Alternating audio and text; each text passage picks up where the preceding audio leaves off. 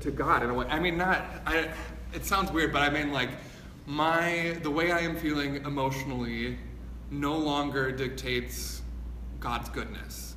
And that's kind of what I want to talk about today. And oddly enough, I'll probably get pretty emotional, but so I'm just gonna pray right now that everything will go well and that I will be able to communicate this well. Jesus, I just ask that you would give me peace, that you would calm my anxiety and help me to bring the right words, to say the right things, to communicate hope and not despair. I ask that that this message would fall in the ears that it needs to fall in, and that we would realize just how vast your love is and how unchanging your goodness is. In your name, amen.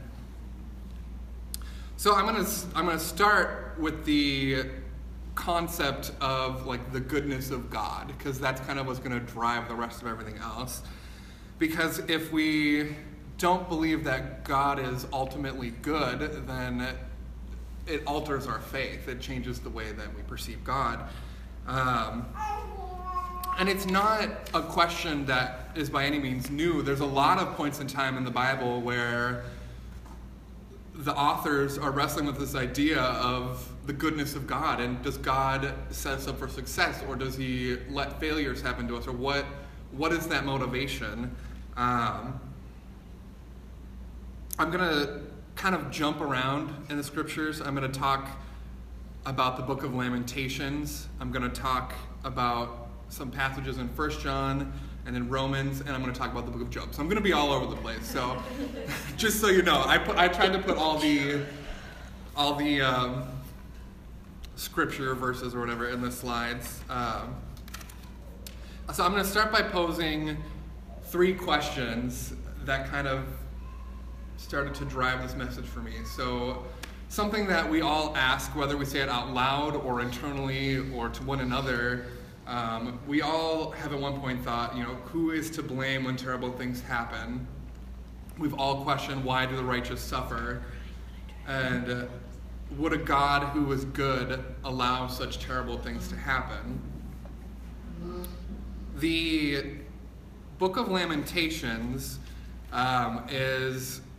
it's a book of poetry, and this is just a random fact that I thought was interesting, so I'll just share it. But the way it's written, it's like an alphabet poem.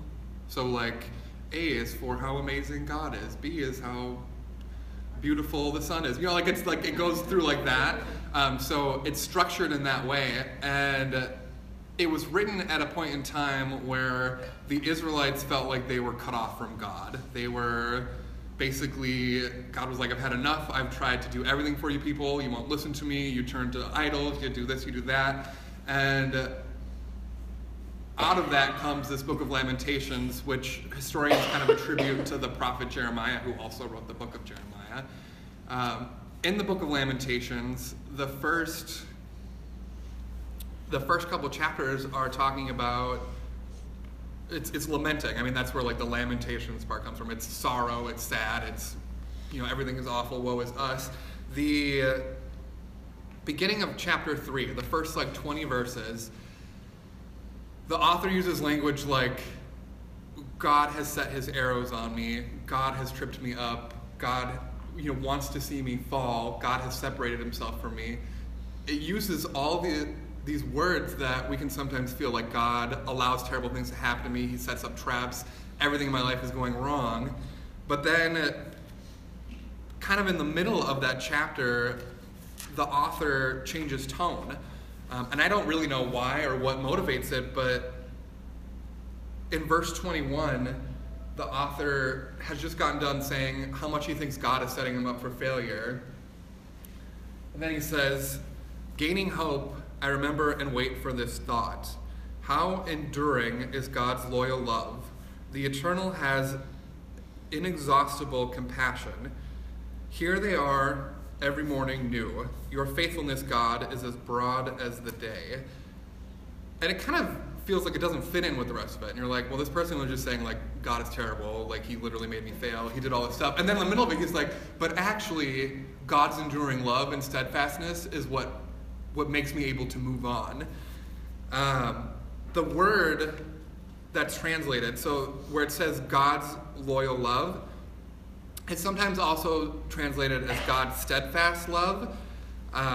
It's translated a lot of different ways because we don't really have a word in English that matches the word in Hebrew. So the word in Hebrew is hesed.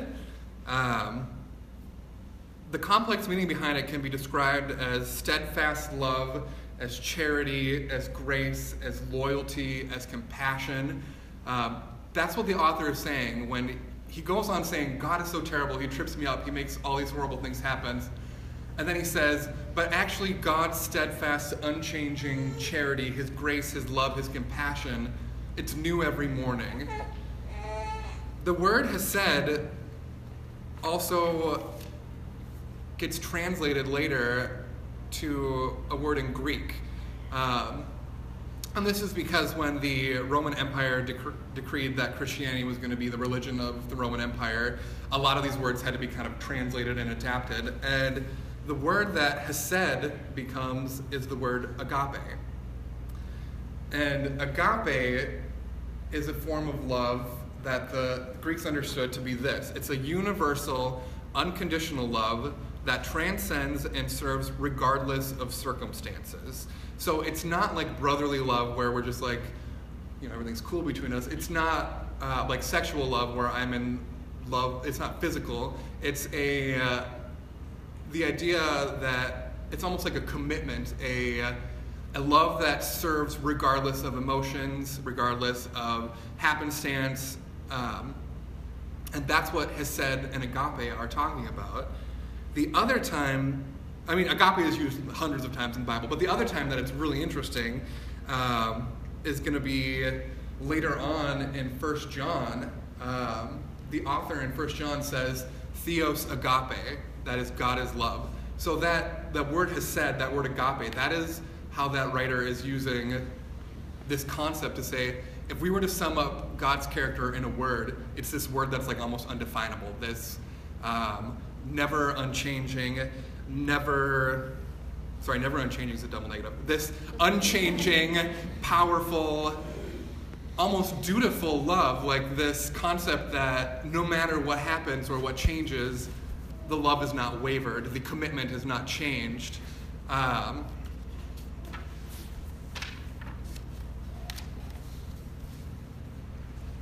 And I thought that was really fascinating because you hear like the God is love thing, but you don't necessarily think through like what are all the implications of that phrase? Like what are all the implications of that statement? I think that may for some of you be enough to say like, okay, well, God's good. God represents love. It represents unchanging, vast commitment. But that doesn't necessarily like answer the question of why do terrible things happen to good people? And like, why does God allow that? Or why does that happen? And there is a book in the Bible that kind of spends its entirety talking about that concept. It's the book of Job, and it's actually considered to be one of the oldest books in the Bible, if not the oldest book in the Bible. So this writing has kind of been going on since the beginning of time, this concept of we know that God is good, but like, why do terrible things happen? And that's what the author in Job tries to address. So I'm going to kind of talk just a little bit about what the story of Job is. It's not actually found at the beginning of the Bible when you're like, in the canon that we have. It's found kind of more towards the middle, but the author of it, they think it might not even come from like a traditional Jewish tradition. Like they think that it might have come from another culture, but that the Hebrews have adopted it. So it's kind of interesting. It almost like exists before like some of our even early concepts of God. But the story of Job is this. God is in heaven having a conversation with the devil. And God says to the devil, look at my servant Job. Do you see how faithful he is to me? And the devil's like, well, yeah, that's great. He seems like he's faithful, but you've put a hedge of protection around him, and everything in his life is going great. If I took all that away, I bet you he would turn his back on you. And God says, sure, which is actually one of the most terrifying concepts in Scripture, that God is like, yeah, that's fine. Like, you can go ahead and destroy his life. And we're like just supposed to be like, that's cool. Like, so that's what happens. The whole rest of the book is basically Satan destroying this man's life. So it starts off by God saying, well, you can't touch Job. Like, you can take everything else away from him, but you can't touch him. So all of his family dies, and all of his riches are gone, and his wife is like blaming him for it. And as it kind of progresses, as it progresses, eventually God says, well, Satan's like, well, yeah, well, he's still got his health, so that's why he's still good with you. So God says, okay, you can go ahead and take away his health too. So he gets like covered in like nasty boils, his family's dead, his riches are gone, his wife thinks he's an idiot and wants to leave him, and his friends come to him and say, well, you must have sinned. Like, you had to have sinned. How could all these terrible things be happening to you unless you sinned? And that was the concept, and it's still the concept for a lot of people, that when we do something wrong, bad things happen to us. When we're good, only good things will happen to us. It's like the concept of karma. But in this story, like this early story, the writer is saying that's not necessarily how it works. Like, terrible things are going to happen to good people. Like, horrible things will happen. Does it change God's goodness? Eventually, Job breaks down and curses God. I mean, and who can blame him? I mean, and that's part of the beauty of Scripture, is no one in Scripture is like, well, we can't talk about God like he's bad. Like, people struggle. Like, people struggle with their concept of God, and we can struggle with that too. So Job breaks down, and he finally curses God, and God shows up and says, where were you? Where were you before all of it began? Where were you when there was only darkness over the waters? And Job's like, I don't know. And the writer gives God this like very long monologue about basically running the cosmos, like saying, who are you to know what is just, what is unjust? Are you the one who set the planets in motions? Were you there to put light into being? Were you, like, he basically goes through saying, who are you to tell me how to do my job? Like, who are you to decide what is good and what is evil just because bad things happen to you? Just because things are inconveniences to you? And eventually, God rewards Job for his trials. There is payoff. He does get, he has a new family, he has new wealth. Everything winds up resolving good. But it doesn't make like the rest of it any less terrifying or any less freaky. What's interesting though is even when Job curses God, it never indicates in the story that God separates himself from Job. It never indicates that God's like, well, I'm actually done with you now since you're done with me. And I think that kind of echoes again later in Scripture in Romans. So in Romans, we get this really powerful message. It says, and I am convinced that nothing can ever separate us from God's love, neither death nor life, neither angels or demons, neither our fears for today nor our worries about tomorrow. Not even the powers of hell can separate us from God's love. No power in the sky above or in the earth below. Indeed, nothing in all creation will ever be able to separate us from the love of God that is revealed in Christ Jesus our Lord. This is probably the part where I'm going to get really emotional. So, how does all of this kind of play into my life or my thinking or my separating God from what I'm feeling or what I'm going through? So I've never actually been like officially diagnosed or anything, but I suffer from depression and anxiety pretty strongly, and I kind of threw into focus in the last year because I found out that I have like a family history of mental illness, and my grandmother on one side is bipolar, and my grandfather on the other side committed suicide this summer. I was suffering from depression before any of that, but you know what? Sorry.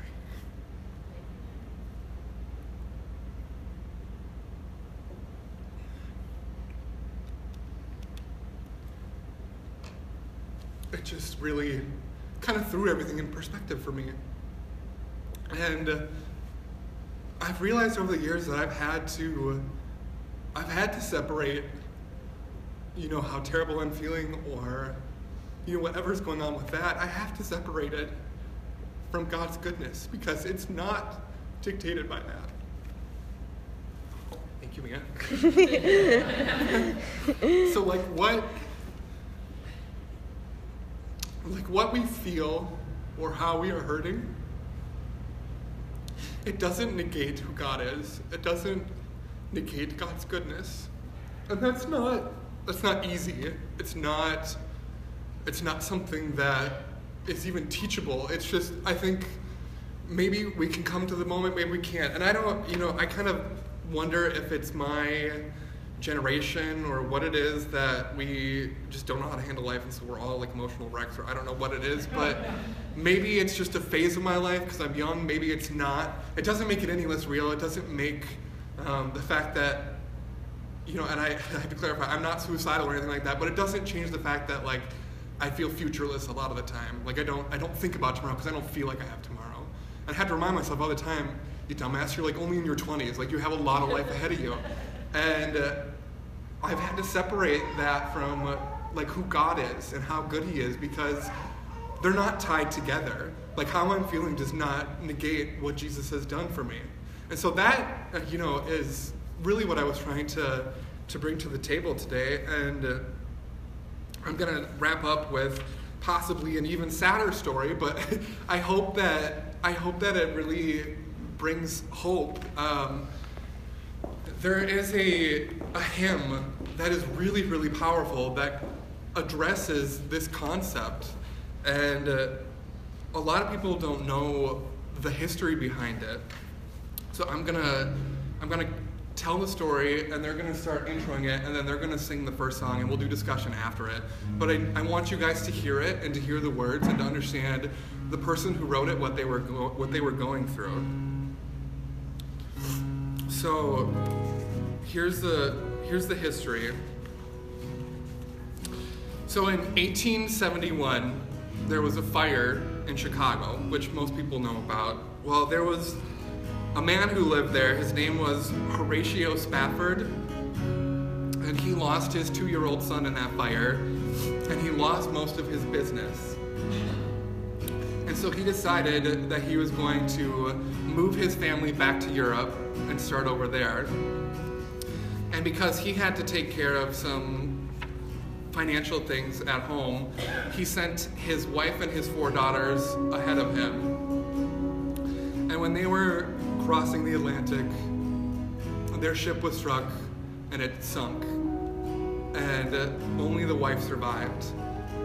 And she sent a telegram back to him that said only these 2 words, saved alone. And so this man, Horatio Spafford, shortly after, was making the journey back across the Atlantic to see his wife, who was grieving. And as he passed the spot where his family died, which I can't even imagine,